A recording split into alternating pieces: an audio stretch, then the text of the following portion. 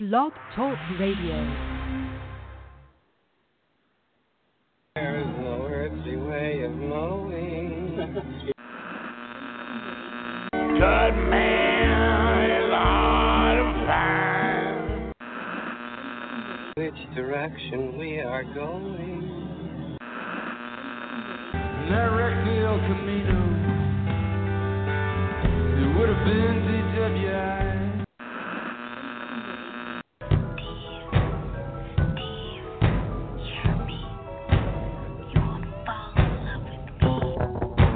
We have reached a tipping point.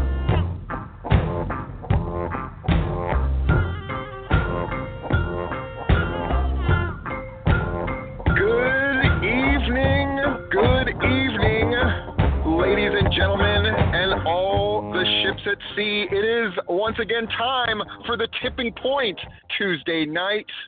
I am Stephen Platinum, of course, and joining me is the venerable and lauded, there's our big SAT word of the day, lauded Larry Goodman. How are you doing tonight, Larry? Hey, what do you know? I actually faded the intro properly for once. Yeah, I'm doing all right. How are you doing?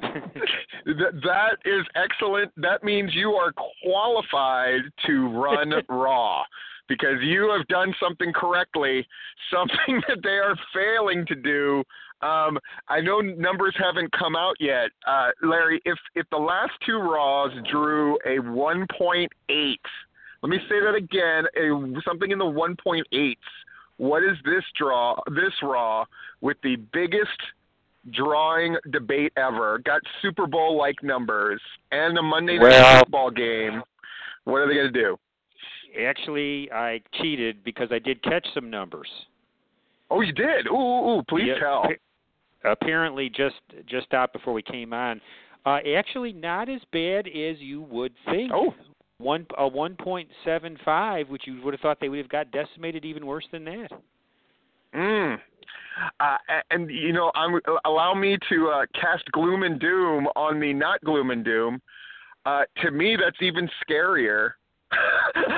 Because that means the people that have been watching the last 3 weeks are the people that they can't shake. So, like, obviously they're the people who will watch Raw over anything. But then that's all they're getting is the people that will watch Raw over anything. But, like, any hint of a casual fan, I guess, just doesn't exist, or at least not in the recent past. That's really interesting. Did you see that Raw, by the way? Did you happen to catch Raw? I saw in and out. It was one of those nights where I'm kind of watching and kind of not. So I saw some pieces of it and others I didn't. But just to break it down real quick, the first hour did 2.85 million, which is the most they've had since Labor Day.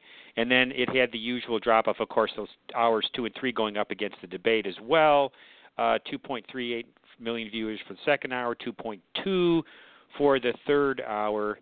And, of course, overall down, 11% from the previous week. But, again, 11% against going up that gigantic debate number, really not that bad. Yeah, it's interesting, too, because the beginning of the show started off with 2 matches that were at the pay-per-view. It's really interesting how they're doing things. Maybe it'll shake out in the long term, but, man, scary stuff. We're in the ones. I remember when the Monday Night War began, and they were averaging like a 2-2, and then, you know, obviously the numbers got up to astronomical numbers. And then when it was coming back down, I mean, during the Russo era, when they hit, like, they went below 2.6 and they were going like 2.5, 2.4, 2.3, and that was deemed like the end of the world. That WCW was hitting a 2.3. Man, it's crazy how times have changed. The lowest number since 1996. The source I'm looking at here tracks a 1.8 that took place in October of 1996. So tough times. You know, one thing I wanted to ask you about on the Raw show before we move on to more local things. And by the way, for our listeners, our guest tonight will be Shane Noles, now known for some reason, which we'll delve into as Big Daddy Shane Noles, the Peachstate Alliance. I'm a fan of the Big Daddy name. Big fan. Will be joining us here around the quarter hour. But can you explain to me why they keep beating Enzo? What would be the point of putting Enzo and Cass in and having them get beat in the main event, and then Enzo getting pinned for I don't know how many times they pinned Enzo on Raw?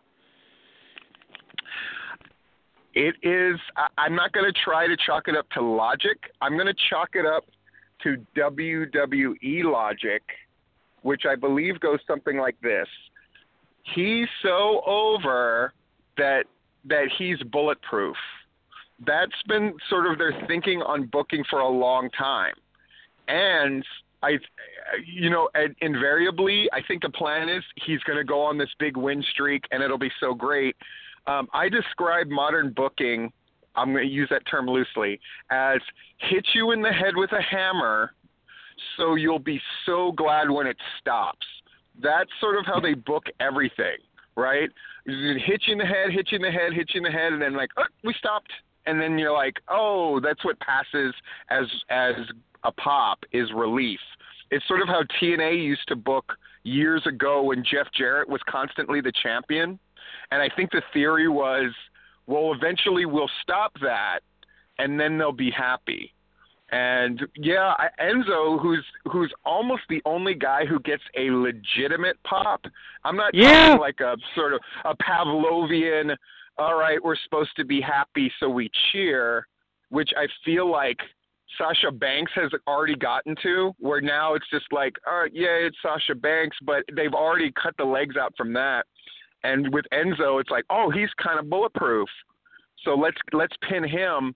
It is, I don't know. I always, my mantra is always, it's like they don't know how to make money anymore.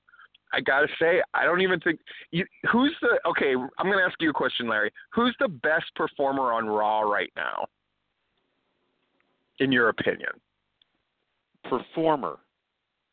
Yeah, just overall, like, who's the MVP, I guess? I know those are two different questions, but like, well, yeah. I mean, I guess I'd say Owens at this point. You know who I would say? Jericho. I'm stunned at his level of work and the work he's putting in to make Owens relevant. True. I think, being the sort of frick to his frack, I think being he's managed to give Owens a layer without Owens contributing. It's kind of like, I'm his friend. His thing where he said, like, and this is weird because I've always been a guy who didn't fall all over Jericho. Like, most people have loved that dude forever. Really, I only kind of came around during his last heel run. But I got the stuff he's doing now. I'm talking about in-ring and all the rest of it is fantastic. And I mean, it couldn't have come at a better time because, no. I mean, the booking is so inexplicable when it comes to poor Owens, right? It's like Triple H is going to basically hand you a title, and then we're not going to really explain why it happened, and now go out and get heel heat, even though the limited amount of people that still watch kind of love Kevin Owens. And Jericho at least is managing to make it entertaining, I guess, where it's like I don't look at his run as, oh, this is just a stopgap until they figure out what they're doing. It actually feels like they're kind of making something out of nothing. And Jericho, I mean, I've never been more impressed with him overall at the ability to make, I mean, just his look and wrestling in the leather pants and like, I just think all of it is so interesting and entertaining. I'm certainly glad he's around. My God, Well, I was going to say, thank God that he's around now, given their problems with star power and lack of depth with this brand split. I don't know where they'd be without the role he's playing right now. I mean, in that sense, I mean, he's filling a huge need that they have to be able to carry segments the way he has been week after week. Go ahead. Switching gears to the local scene, it's still tied in. like Smack is clearly the superior show, but I'm curious. It's weird. Like someone was like, "Oh, SmackDown is sure to overtake them in the ratings," but it's weird. It's kind of like but they're not beating Raw at its best. So it's sort of a weird feeling. Like, so if SmackDown gets a 1-8 or a 1-9, I guess they won. But I'm curious, like, who watches SmackDown compared to Raw? I wish there was a way to know the answer to that question. Is it the same people watching both? And if it's the same people watching both, why would more people watch SmackDown? I mean, I know it's a superior show, but who's that 200,000? Who are those 200,000 people that are watching SmackDown that don't watch Raw? What's their story? Are they casual fans? Are they wrestling fans that find it just a better product? I would be curious to see who are the people that watch one and not the other.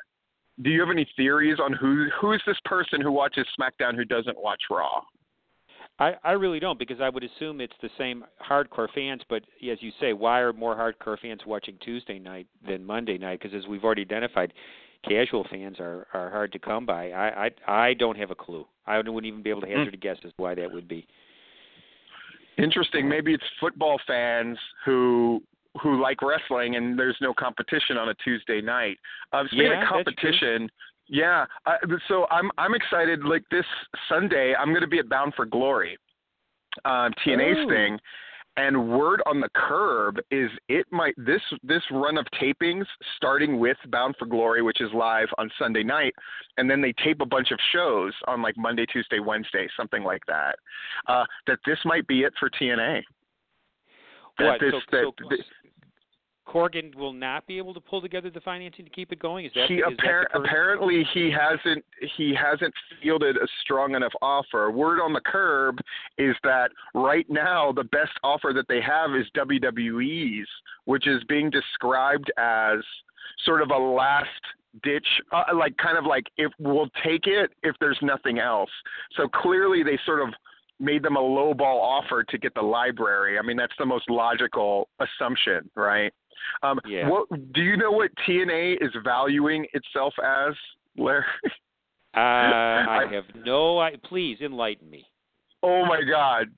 I guarantee you whatever number you have in your head is way lower than what they think they're worth. They apparently assess their own value at $40 million. Oh wow. What? I don't know what you're paying for $40 million. Beyond the tape library, what are you getting?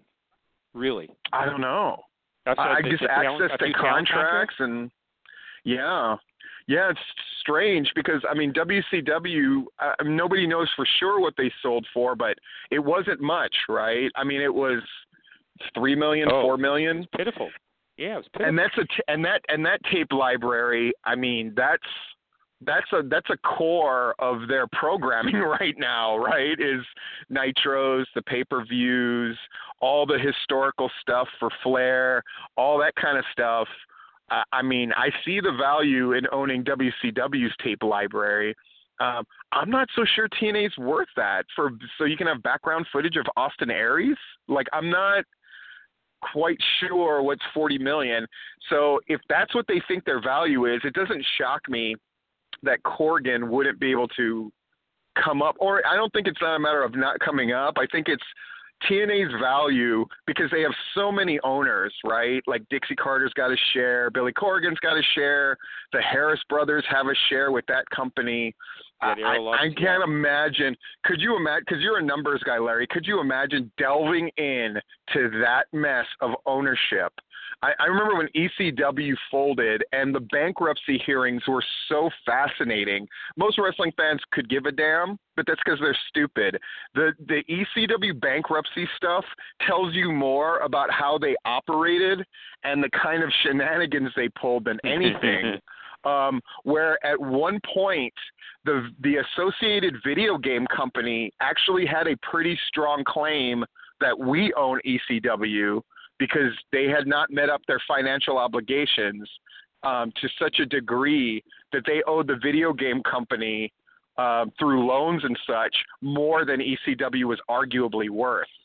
Mm-hmm. So at one point, that was one of the reasons when the WWF famously spouted out ECW and kind of started using their name all over the place, that they had to kind of pay for the nose. They basically had to pay for all of Paul Heyman's debts, or certainly enough that all these other people dropped claims. It's one of the genius Paul Heyman things where he said ECW so much that then the WWF had to use them, and then they said, oh, if you want to use them, you gotta give us some money. So Heyman ended up squirming out of a lot of his debt. Basically playing the WWF against their debtors. Thought that's one of those great stories that wrestling fans don't know, that I always think, Paul Heyman, that guy, he's a pretty smart guy. But speaking of smart guys, so you went to Ring of Honor. What was that like, Larry? Because you've been to Ring of Honor shows in that location before. They didn't have quite the star power, but you got to see more local guys really doing their thing. Yeah, I mean, I would say I enjoyed this show as much or more as the other ones, even though you could certainly argue, you couldn't argue about the star power. The others had more star power and were more spectacular. But for top to bottom quality of the wrestling, I mean, this was just, it was stunningly good. I mean, it strikes me every time I see a Ring of Honor show how technically great these guys are. And again, I'm struck by that. Again, these are as good as anybody in the world when it just comes to technical proficiency. It was just really incredible. The real surprise match to me, although I mean it shouldn't have been, was Gresham and Leo Rush. Oh my God! I thought they had an excellent match. Gresham and Rush did, it was a treat seeing Jay Lethal and Colt Cabana go 45 minutes in the main event. And pace themselves and work that match in the way they did. They do just enough spectacular stuff, not too much crazy stuff that it wouldn't make any sense. I just thought top to bottom it was a really, really excellent show. But not as big a crowd and not as rabid a crowd as the three. I'm thinking it's three previous. Well, they did one previous show in that location, and then they were at that other place over in that trade center. They're not as spectacular as those shows. Like you said you approximated 750 for this show. The setup was small. Mm-hmm. Yeah, they didn't have as many. It was full, but they didn't have as many chairs set up as at the last time around. So I had it at 750, counting basically just looking at the chair setup, and that they were basically all full. And they scheduled another show, correct? The Center Stage. Yeah. They'll be at the Center Stage in January, and I do not want to miss that. What a great place to see a show. So that should Center be Stage is excellent. I'm curious because clearly the reason they normally don't run Center Stage is expense. Center Stage is not cheap. I remember at one point, like looking, I looked at every venue possible. And so I kind of know what everything costs. And Center Stage is not cheap. Now, when they had run in Center Stage before, it was WrestleMania week, and those were mind-blowingly great shows. Just, people put out for those WrestleMania week shows. And like you said, Center Stage is a fantastic place to see wrestling. Rivaled only, I got to say this, we'll talk more about PCW and Sacred Ground later on, but man, do we have a home for Sacred Ground. Is it hyperbole to say, Larry, I'm going to put you on the spot, is that the coolest place to see wrestling in the state of Georgia right now? Is that outdoor? Is the Porterdale Arena? Well, certainly the coolest place that any indie promotion is going to run in the state of Georgia these days. Yes, I love that space. Yeah, to run outdoors there at night. Yeah, that's pretty unbeatable. Fantastic. Definitely. Is our guest on the line by chance, Larry? We do have joining us now, and we will return to a lot of this. We have more Georgia stuff to talk about, but on the line now we're joined by now known as Big Daddy Shane Knowles. Big Daddy Shane Knowles, are you there? Oh, Shane Knowles is here. The Big Daddy moniker I'm going to leave until this Saturday, October 1st. So. thank you for being on. Shane, I'm just going to fire a question at you right off the jump. Peach State's got a lot going on. I want to know, because you've come on the show more than once, and it's been awesome to sort of mark your progress as a wrestler. How do you feel like you're doing now compared to when you started this journey? I feel like I'm picking up little intricacies of things as a worker that you can only learn performing in front of a live crowd. There's only so much you can do in an empty ring before improvisational skills take over. When you get in the ring and you're working with an opponent, I think just about anyone I'm working with is more seasoned and has more ring time than I. But developing good chemistry, hopefully, with guys. And I'm hoping, with this feud with Mike Posey coming up, this gives an opportunity to build a good chemistry with someone, because it's kind of been in and out, jump-starting with opponents, which is fine. The more the merrier. Learn as many different styles as you can. But I think I'm just getting better on the little intricacies, improv, things like that. How did you? I'm not going to let you off with the hook on the Big Daddy thing, Shane. How did you react to getting booked into a rap contest? Well, total shoot on the poster. P-Dog Mike Posey issues a open epic rap battle open mic challenge, and I wasn't on the show, and so I went to the booker, Rick Michaels, and I said, let me pitch this to you. I said, because have you got anybody for the spot yet? He said, nope. And Rick and I were riding in the car, straight shoot to Taco Bell, one of his favorite places, and songs that came on the radio, I would just start changing the lyrics as a goof, trying to channel my inner Weird Al Yankovic.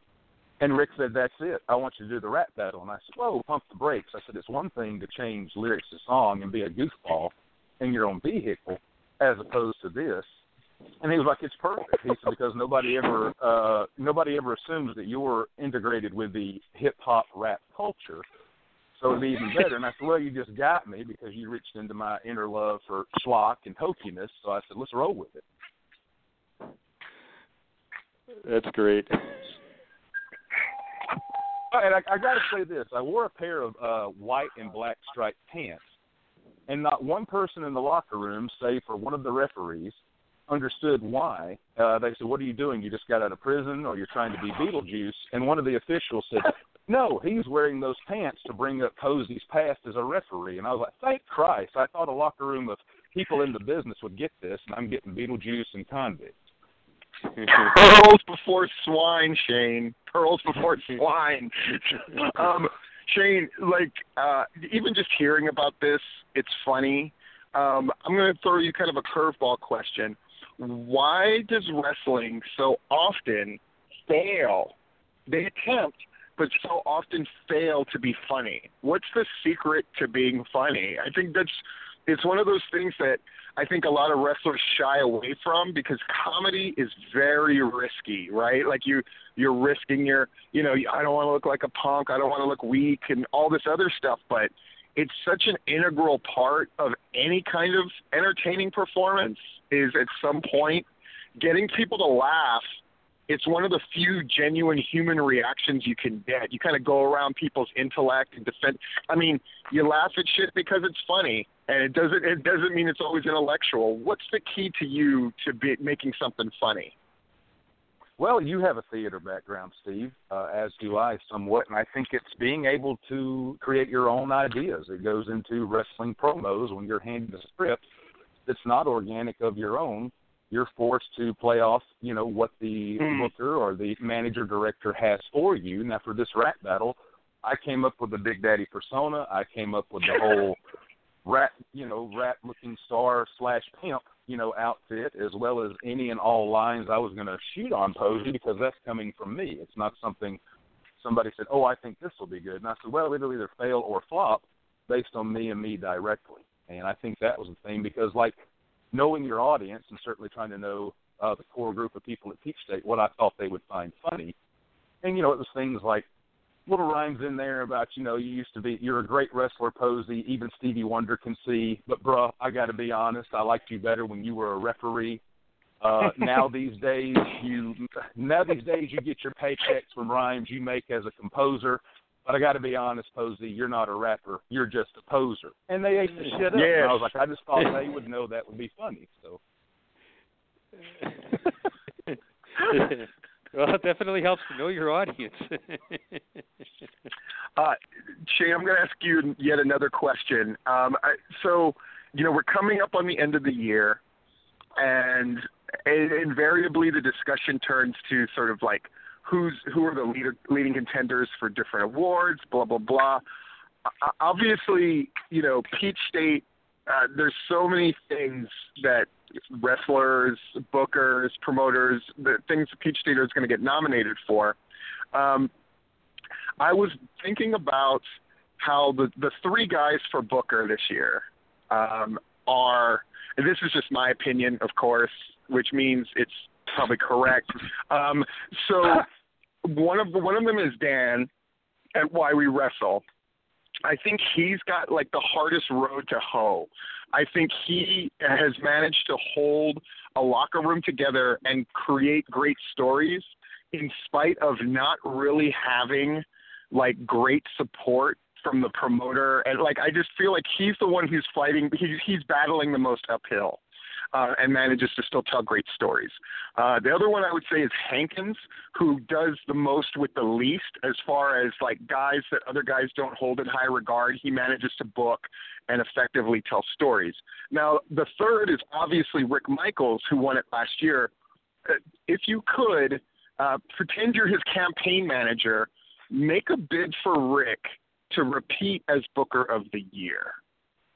Well, I certainly in light of, a better job than both candidates at the debate last night.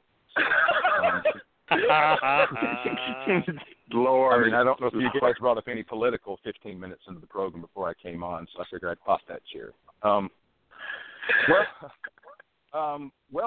Here's the thing. I do want to put over Hankins because I read every PCW report Larry puts up, as well as Alicia Stockton, and you stole the words right out of my mouth. I think Hankins is doing more with less with that roster because, especially I've got to tell you this, Steve, reading the finale of Sacred Ground, that whole passing of the torch moment with you and Hankins, straight shoot, it gave me chills because I think you guys know me enough to know that realism, that moment, that symbolic moment, man, I just eat that stuff up. And I was like, damn it, I wanted to be there for a ticket to see that. But now for Dan, I'm not as familiar with Why We Wrestle, but certainly respect Dan Wilson. And I agree with you as far as with promotion and management. Dan is in an uphill climb because he knows what he's doing. It's just going to take some time to shake it out, and I hope he certainly gets the time to do so, the right time. Yeah. To do so. Now, for Rick Michaels, if I'm his campaign manager, and he's going to give me a 10% of this if he's listening, nice. I think Rick Michaels does a tremendous job of maximizing guys' strengths and hiding their weaknesses. And that certainly goes for myself in the locker room as well as an in-ring performer. But also knowing chemistry, drop your ego at the door. If you've got a problem with someone else at another show, if you had a problem with them 5 years ago, that shit's not going to fly here at Peach State or you're not going to find yourself booked. Everyone knows that they're all there for the better good of the company.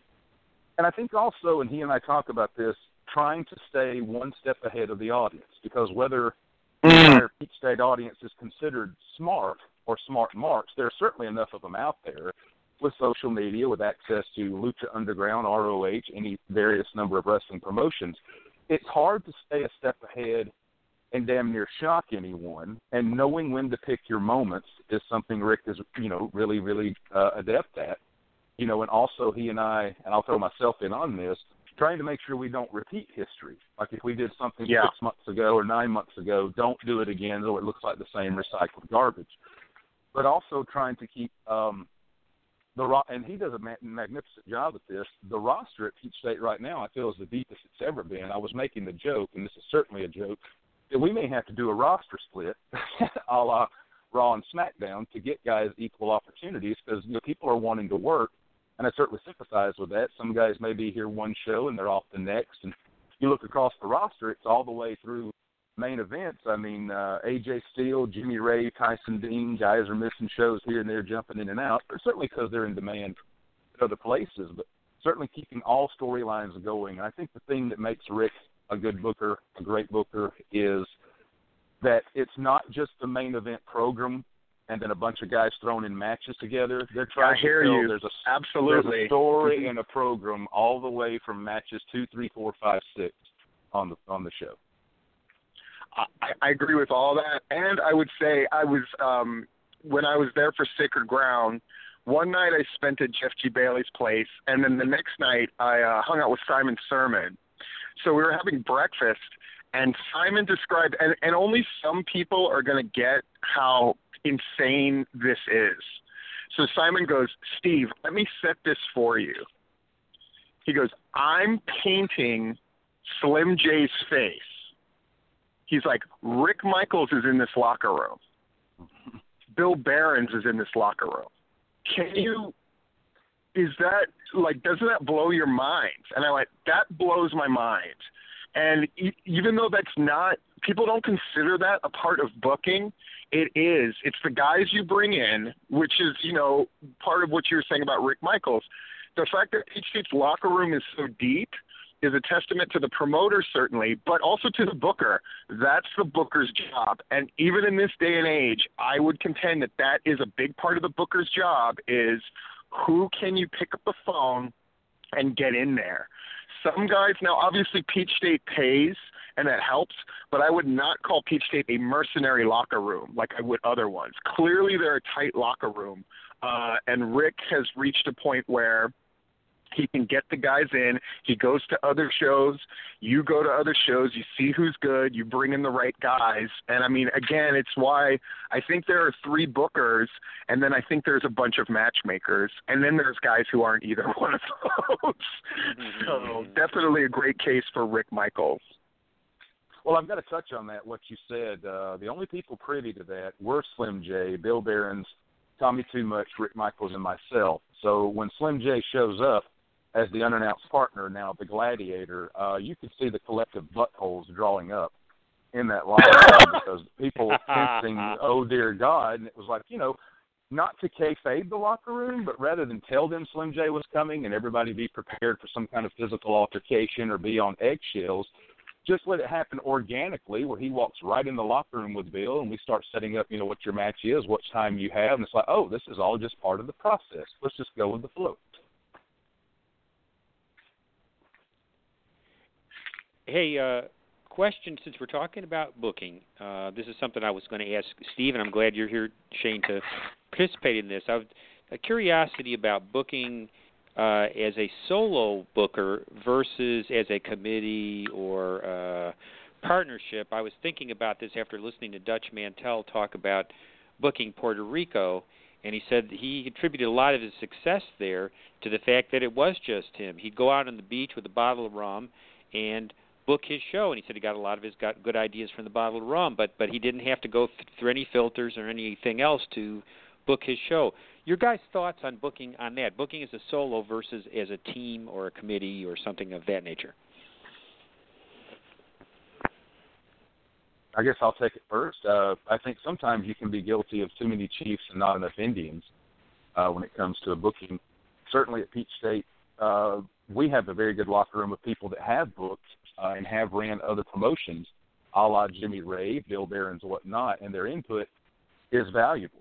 And they know that. They know that they don't have to feel stepped on, that it's not, we don't want to hear your ideas. But they also have the understanding that the final say goes through Rick and then myself. Not so much that there's an official chain of command, but, they can pitch ideas, scenarios, and whatnot, and we'll run with it.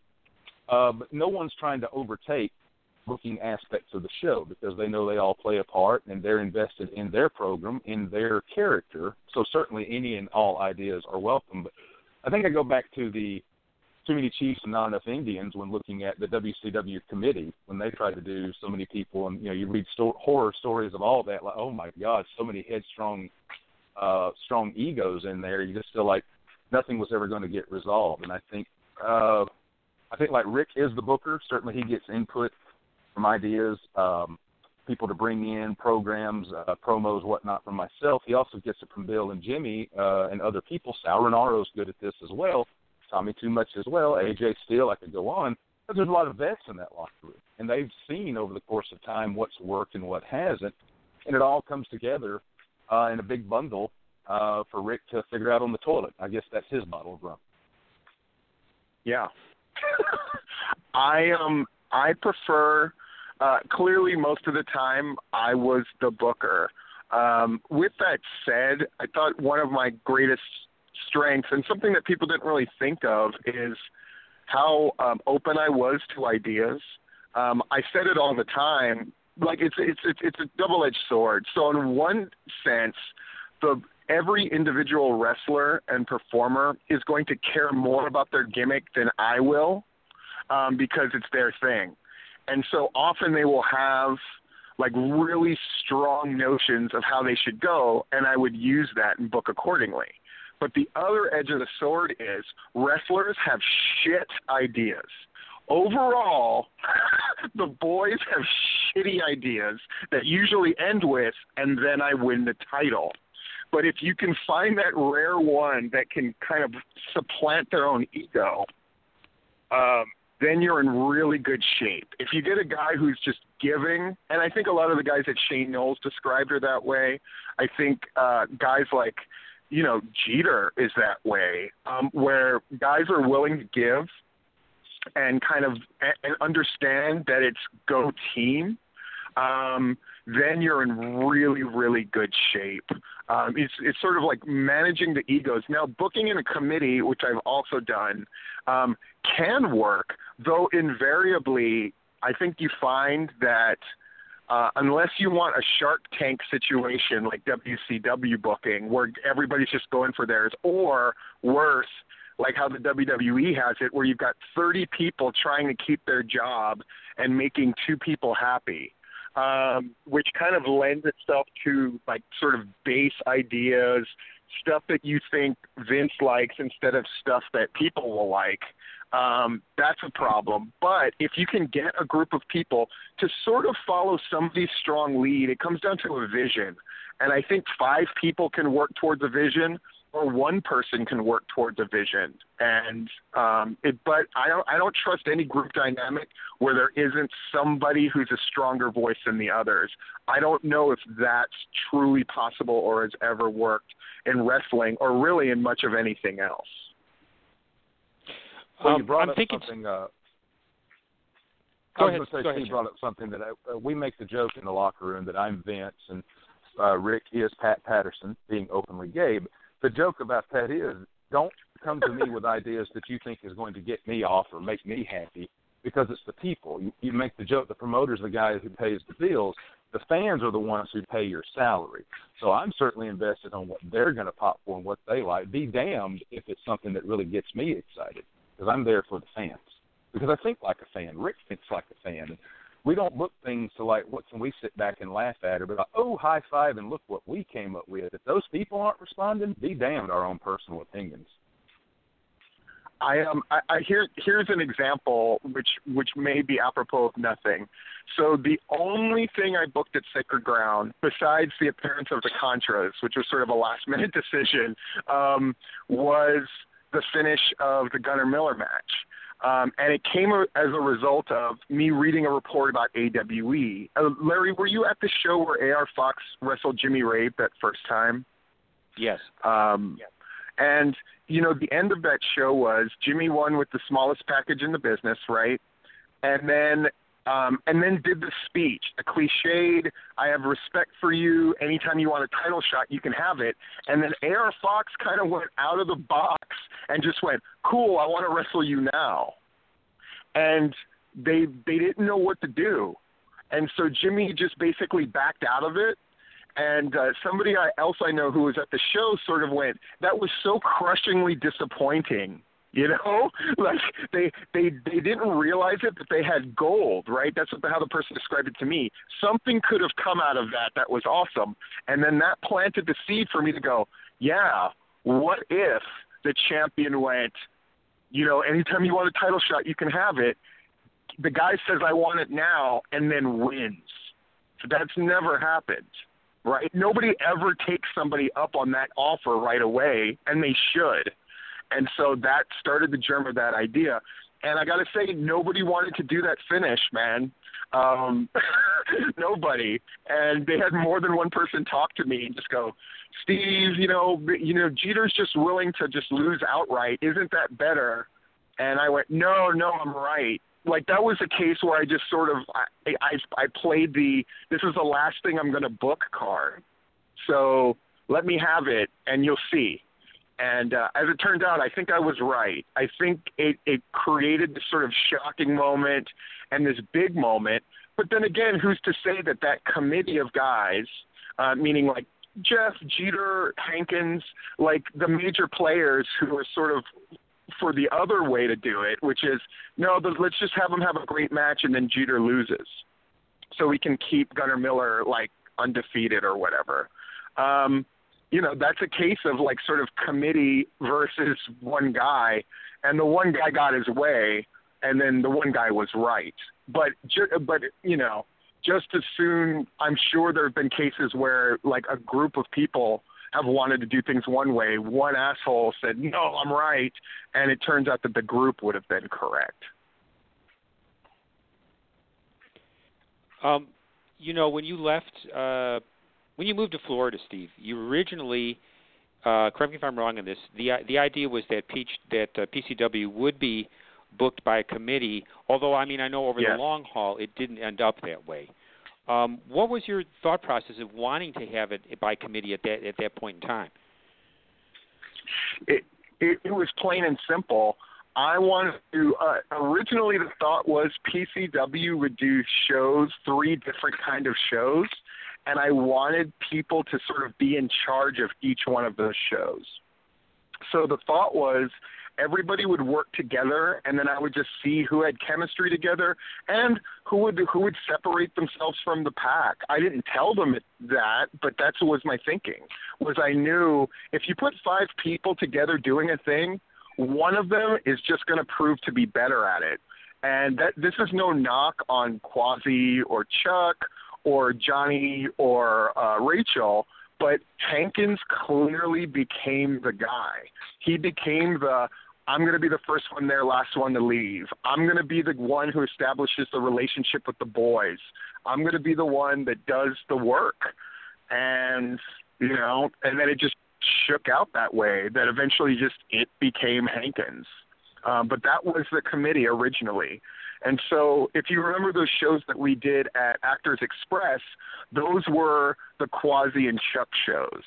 Mm-hmm. And then Rachel was kind of in charge of like special event shows, like when we would do like a Halloween show in Porterdale. Rachel really took the lead on that one. And they all proved adept in different kind of ways, but ultimately Hankins became the guy. And part of that was life stuff, like Chuck got married and then just sort of lost a taste for it, and all that kind of stuff. But it just came down to Hankins just showed he was the guy for that job.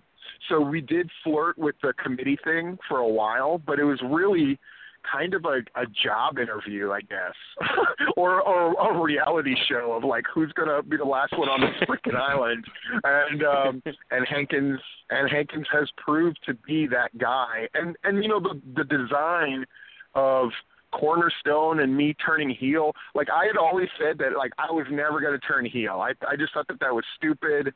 And but then when it was put to me by Carpenter, he was the one who said, I really think that if you and Hankins go at it, it could do a bunch of great things. And that got my mind working. And I went, I can do this thing where I get Porterdale to hate me. And I mean hate me. And then that way, when I step away, I'll step away quietly. Instead of making a big deal about it, I'll just kind of give them a moment. And then it'll be a seamless transition. Because in the back, it was already that way. It was already Hankins' show for damn near more than a year. So this was just a way of signaling the crowd, of getting them used to the notion that a green jacket didn't equal PCW, that PCW was about something more than me in a fucking green jacket. So that's why Hankins didn't know I was going to hand him the jacket, by the way. Oh, wow. We had talked about what's the finish, and then he was like, I think we need a pin. We need something to signal to the crowd that this is over. And I went, no, just trust me. They'll know when it's over. And I don't want to try to force a reaction out of the crowd. I didn't care if they yelled at me. I didn't care if they threw things. I didn't care if they taunted or said, I just didn't want, nah, hey, goodbye. I fucking hate that. But beyond that, I just wanted to get a genuine reaction out of Hankins. So all I told him was, and then I'll go through the table, and then it'll be so clear. I'll do a thing, and it'll be so clear that it's done. And he said, okay, I trust you. And so I handed him that jacket, and I whispered something in his ear that's just for me and him, gay. And then I just walked out. I didn't even hear how the crowd was reacting. I didn't hear anything, honestly, because I was too busy going like, that was insane. And then the security was on me right away, right next to me, because at least two people tried to physically hit me before in the show. So they were so scared. They walked me all the way around the block because they were just like, someone's going to stab you. People like are really mad. I'm like, I don't think they are. I think me giving the green jacket and walking out, basically. And then I could hear Hankins cutting a promo, and I went, oh, what a great way to end the show. Cool. He thought of something. So, yeah. Yeah, I know the two individuals you're speaking of. They were pretty hot at ringside there at one point.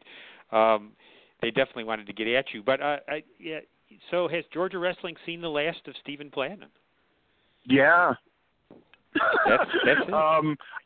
You know what's funny is, you know, and everybody's assuming like, oh no, no.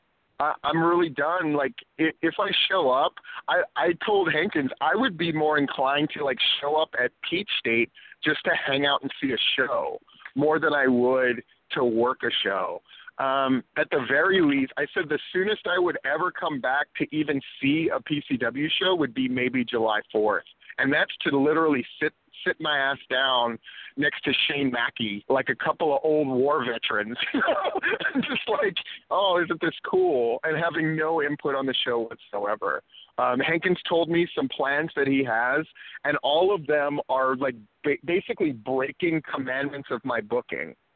And I absolutely love it. I think it's the right way to go. To clearly define this is not Steve's anymore, that this is something very different. And I mean, part of it might crash and burn and whatnot, but PCW's intent is not to be my vehicle. At this stage of the game, it's really just doing a great wrestling show the way that I would love it to be done, but not necessarily exactly how I would do it. So I'm curious to see how it evolves, but no, I'm not going to like show up as a mystery anything. I do have fantasies, to be real, of playing this masked character that's covered from head to toe and then just getting booked on promotions and never saying who I am. And literally showing up at the show and then wrestling and then leaving and nobody ever knowing who I am except for maybe the promoter. And just like, oh, we got this guy, he's kind of nuts, and then I just walk in and gimmick and never say anything to anybody, wrestle my freaking match, and then leave. That sounds incredibly fun to me, but beyond that, no, I don't have any say in PCW anymore, and that seems really weird, but it's just kind of how I wanted to do it. I thought I owed Hankins that as well, to really give him a shot and making PCW into something not just different, but something better than it would be with me showing up once a month and booking by phone. I think that's silly.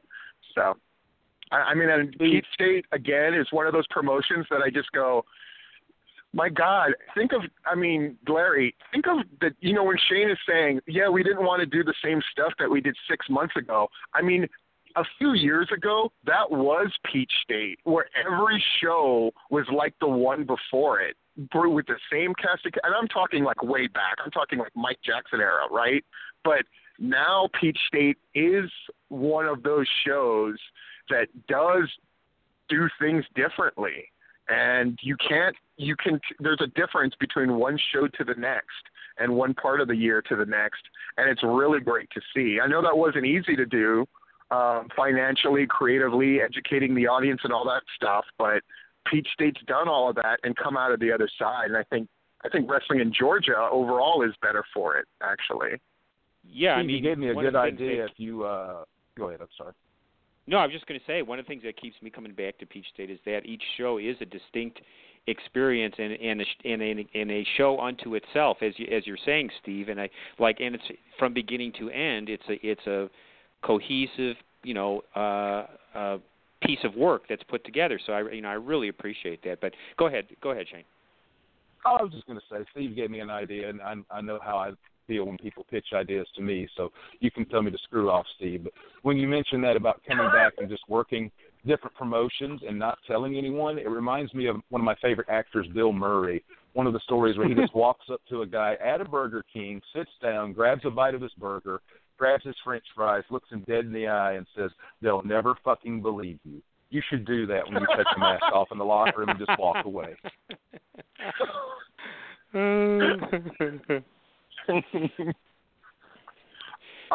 Larry, I have a question while we've still got Shane on the line. Yeah. It's always been said that as the WWE goes, so goes wrestling as a whole. Now, it's no secret that the WWE is sort of hurting in a few different ways. Yet, I think the promotions that are running strong, now we're not talking numbers because I think 200 has become the new 400 in many ways. I think that's true. I think the days of shows consistently drawing 350 or 400 for the more prominent promotions are gone, at least for the foreseeable future. But I think in terms of like show quality and stuff like that, and in terms of having an audience that is passionate about the promotion, I think Peachstate's got it all day. And Larry, what is your take? Is with the WWE sort of faltering, how does that affect Peachstate's audience? Because you've gotten to see the differences between Peachstate audiences, or how they're the same now for a few years. Where do you think wrestling fans are going to go as far as Peachstate goes? What's the makeup of their audience from what you see?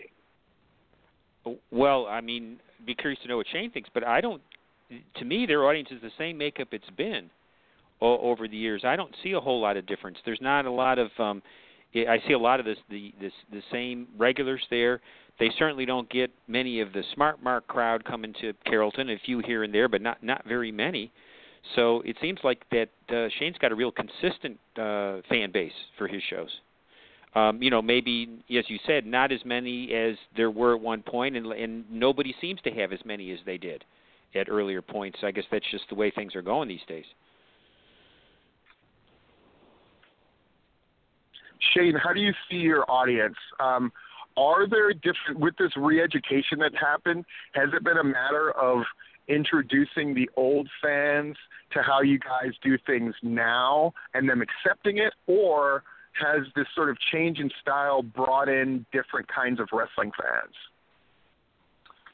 I don't know, I can't speak for every promotion, but I know for Peachstate personally, I think we have those 30 to 40 swing fans that are going to go wherever they feel is best that given Saturday, whether it be something UIW is doing, or PCW, or Why We Wrestle, or Southern Pride. That 30 to 40 that really keep up with Georgia wrestling history, Facebook, Twitter, Instagram, whatnot, and, they go for the best show.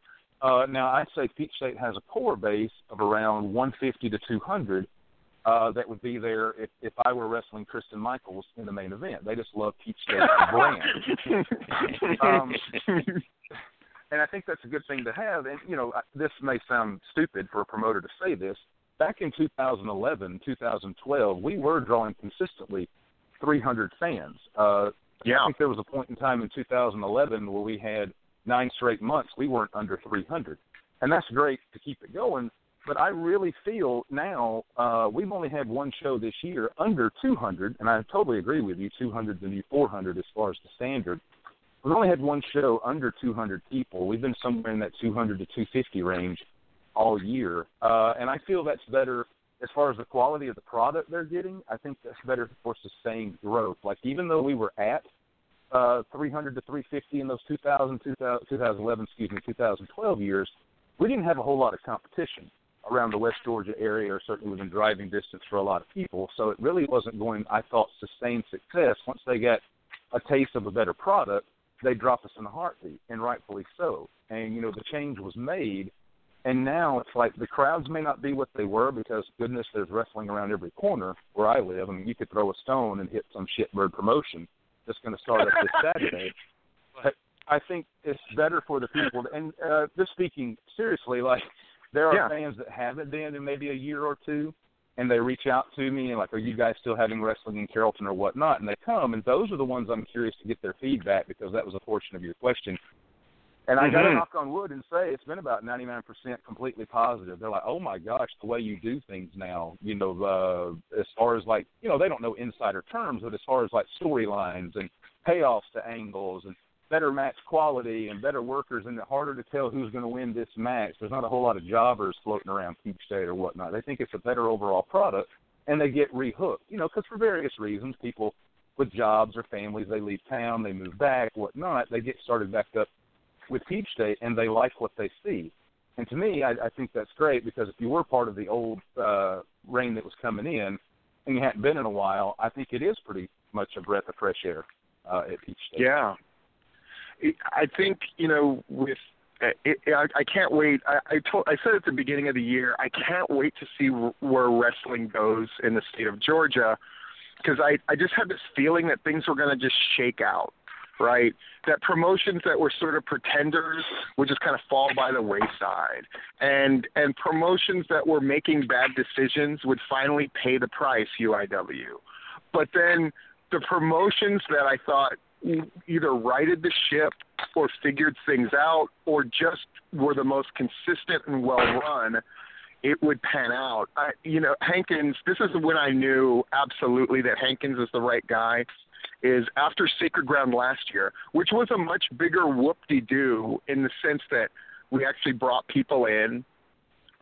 You know, we did the show at the old Avondale location and then did the afternoon show at Porterdale and bust people in. It was crazy. It was this big brouhaha. But at the end of the day, we had 125. And Hankins went, and, you know, Hankins and I had a discussion. I'm like, what'd you learn? And he goes, I learned that we're a 125 show. And he goes, so I'm like, so what's the goal? And he goes, next year I want to get to 200, and I want to do it with a much smaller payroll. And that's exactly what happened. So I went, and I go, cool, what's the goal next year? He goes, same venue, 300. He goes, I think it can be done. I'm like, I think so too. I think now that people have seen that venue and they know that PCW is in perfect hands, but, you know, for us, it's weird. PCW is just a really weird entity where that main event building, we're going to get 50 to 70. That's just the way it is. And then, you know, but the Sacred Ground is our true measuring stick of where are we at as a promotion. And so I'm curious to see if Hankins can meet that goal. I think Peachstate meets its goals. I don't know, and this is a problem that I would have with most promotions. I don't think other promotions have goals, or they have goals that are so bonkers that they don't even merit discussion. You know, I hope groups like Why We Wrestle can get it together. I mean, I remember hearing at one point when the owner who's there took over, kind of bragging long and loud, oh, if I get 50 paid, then I'm breaking even or making money. And I knew that was ridiculous. Right? And it's funny because you got to be careful what you wish for in this wrestling thing, as Shane will attest, as Larry will attest, because wherever you sort of set your sight is often where you're going to go, good or bad. And, you know, I think UIW at one point had aspirations to be the biggest drawing, and we're doing shows in the most places and all this kind of stuff. And I think that came at a really heavy cost, And I think Peachstate's in a good spot. I mean, clearly they're drawing a consistent amount. And I think like Southern Fried could get there, but they just got to figure out what they want to be. I don't know how you guys feel about that, but like, I just wonder, like, is that going to hurt them that they always seem very aspirational? But then I don't know. I don't know what that identity is exactly. I think it will be interesting to see how it shakes out with Todd Sexton coming into book Southern Fried. Now, I know when they run this Saturday, this show was basically put together before Todd came on board. but I'm very curious to see that what comes out of that with him coming into book at Southern Fried, and of course then we have Atlanta Underground Wrestling hoping to get to double digits at the box office. If they dare run again, we shall see. Mm-hmm. Shane, before we end the show, I just want you to put it out there. One, obviously, please tell us when the next Peachstate shows are and big things you guys got coming up. But more than that, I just, as we go to the year-end awards, and again, I know, people feel different ways about them. To me, it means a lot because it's your peers, it's the people who are around who do the voting. Is there anything you want people to have in their mind as they're thinking about those awards? As far as maybe a guy who you think is a little underrated or a little underserved, who deserves recognition, or anything else, I guess you want to say.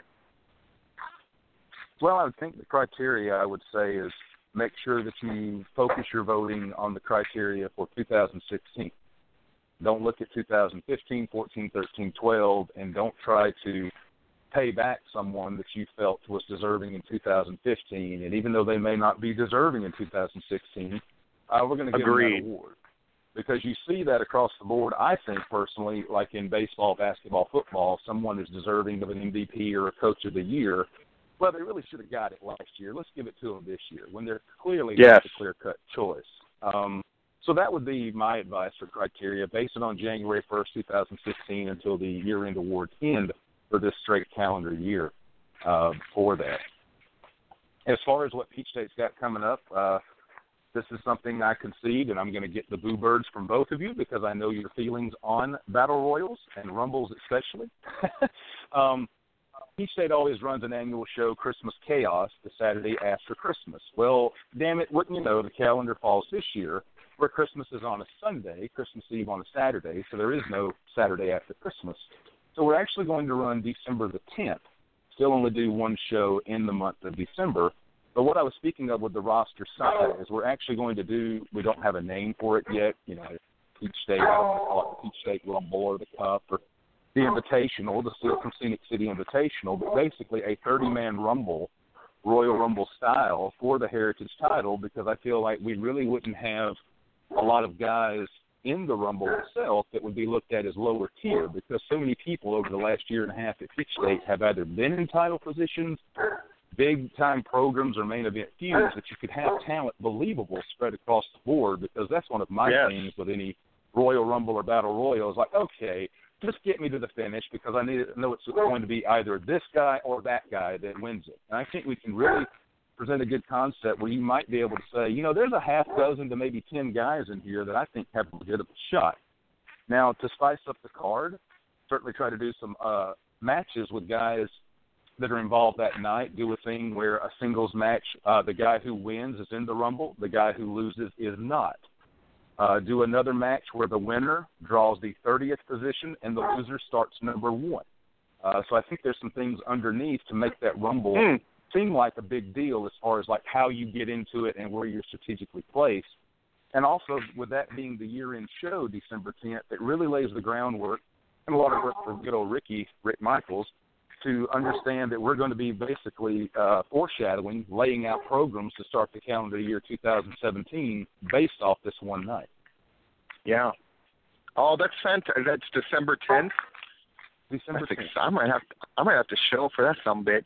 That sounds, he just talked me in the building. He just pulled his teeth. Thank you. Well, and kudos to Rick. I'll pull back the curtain. He's went to Charles. He's went to Dan and a couple of the promotions and found out when they're planning on running in December, and we're like, normally we run first and third of the month, but we'll let you have the third if you let us have the 10th, because our goal, and I know this may not happen, but our goal is to acquire as much talent, as many big names as possible from across the board, from PCW, Why We Wrestle, Southern Fried, the own Peachstate roster, maybe some guys from outside interest that are known to true hardcore wrestling fans, and to use your terminology, Steve, to really beef that sumbitch up to where it looks like such a star-studded, loaded deal, you can't miss it. Nice. Yes. Yes. Larry, where are you going to be this weekend? I believe I'll be venturing back out to Peachstate, actually, because Peachstate is running this Saturday, and that's probably where I'm going to be. Awesome. It's Tommy Too Much and AJ Steele, and if I'm reading this right, Shane, this is it. Somebody leaves PWA after this. Yeah, and the thing that I like about this match is over the course of time, you see a loser leaves town where someone pulls the Old West sheriff. This town ain't big enough for the both of us. If I win, you're gone. Both Tommy Too Much and AJ Steele said in their promos September 17th, if I don't walk out of here the champion, I'm gone. Neither one made the declaration that you have to leave. They both said, I'll leave if I don't walk out of here the Heritage Champion. So I hope that's a little bit fresh take on kind of a loser leaves town type deal. Yes, absolutely. And PCW won't have a show. We figured out that doing a show immediately after Sacred Ground is suicide.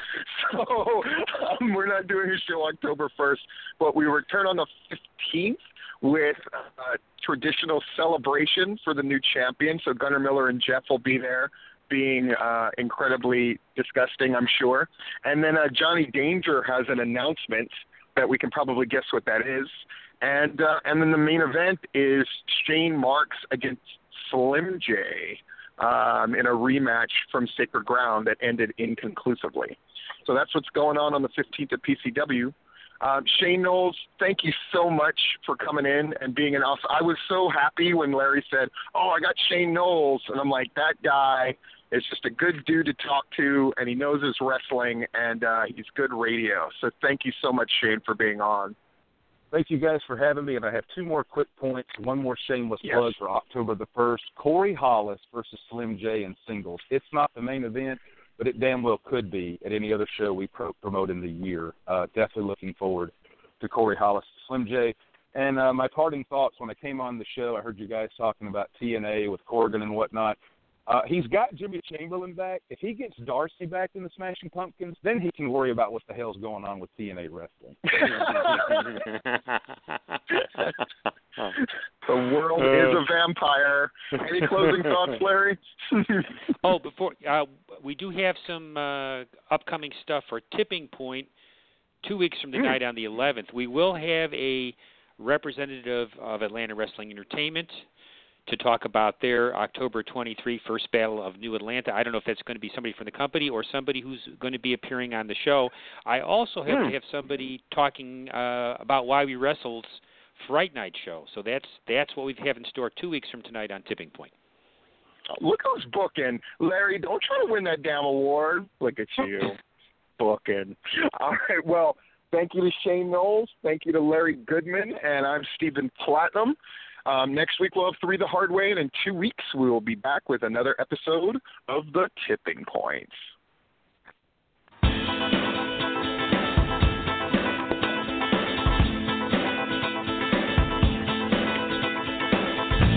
We thank you for listening to this broadcast, a production brought to you by the GWH Radio Network. Stay tuned to GeorgiaWrestlingHistory.com for the latest information on upcoming events and more. As always, we thank you for your continued support.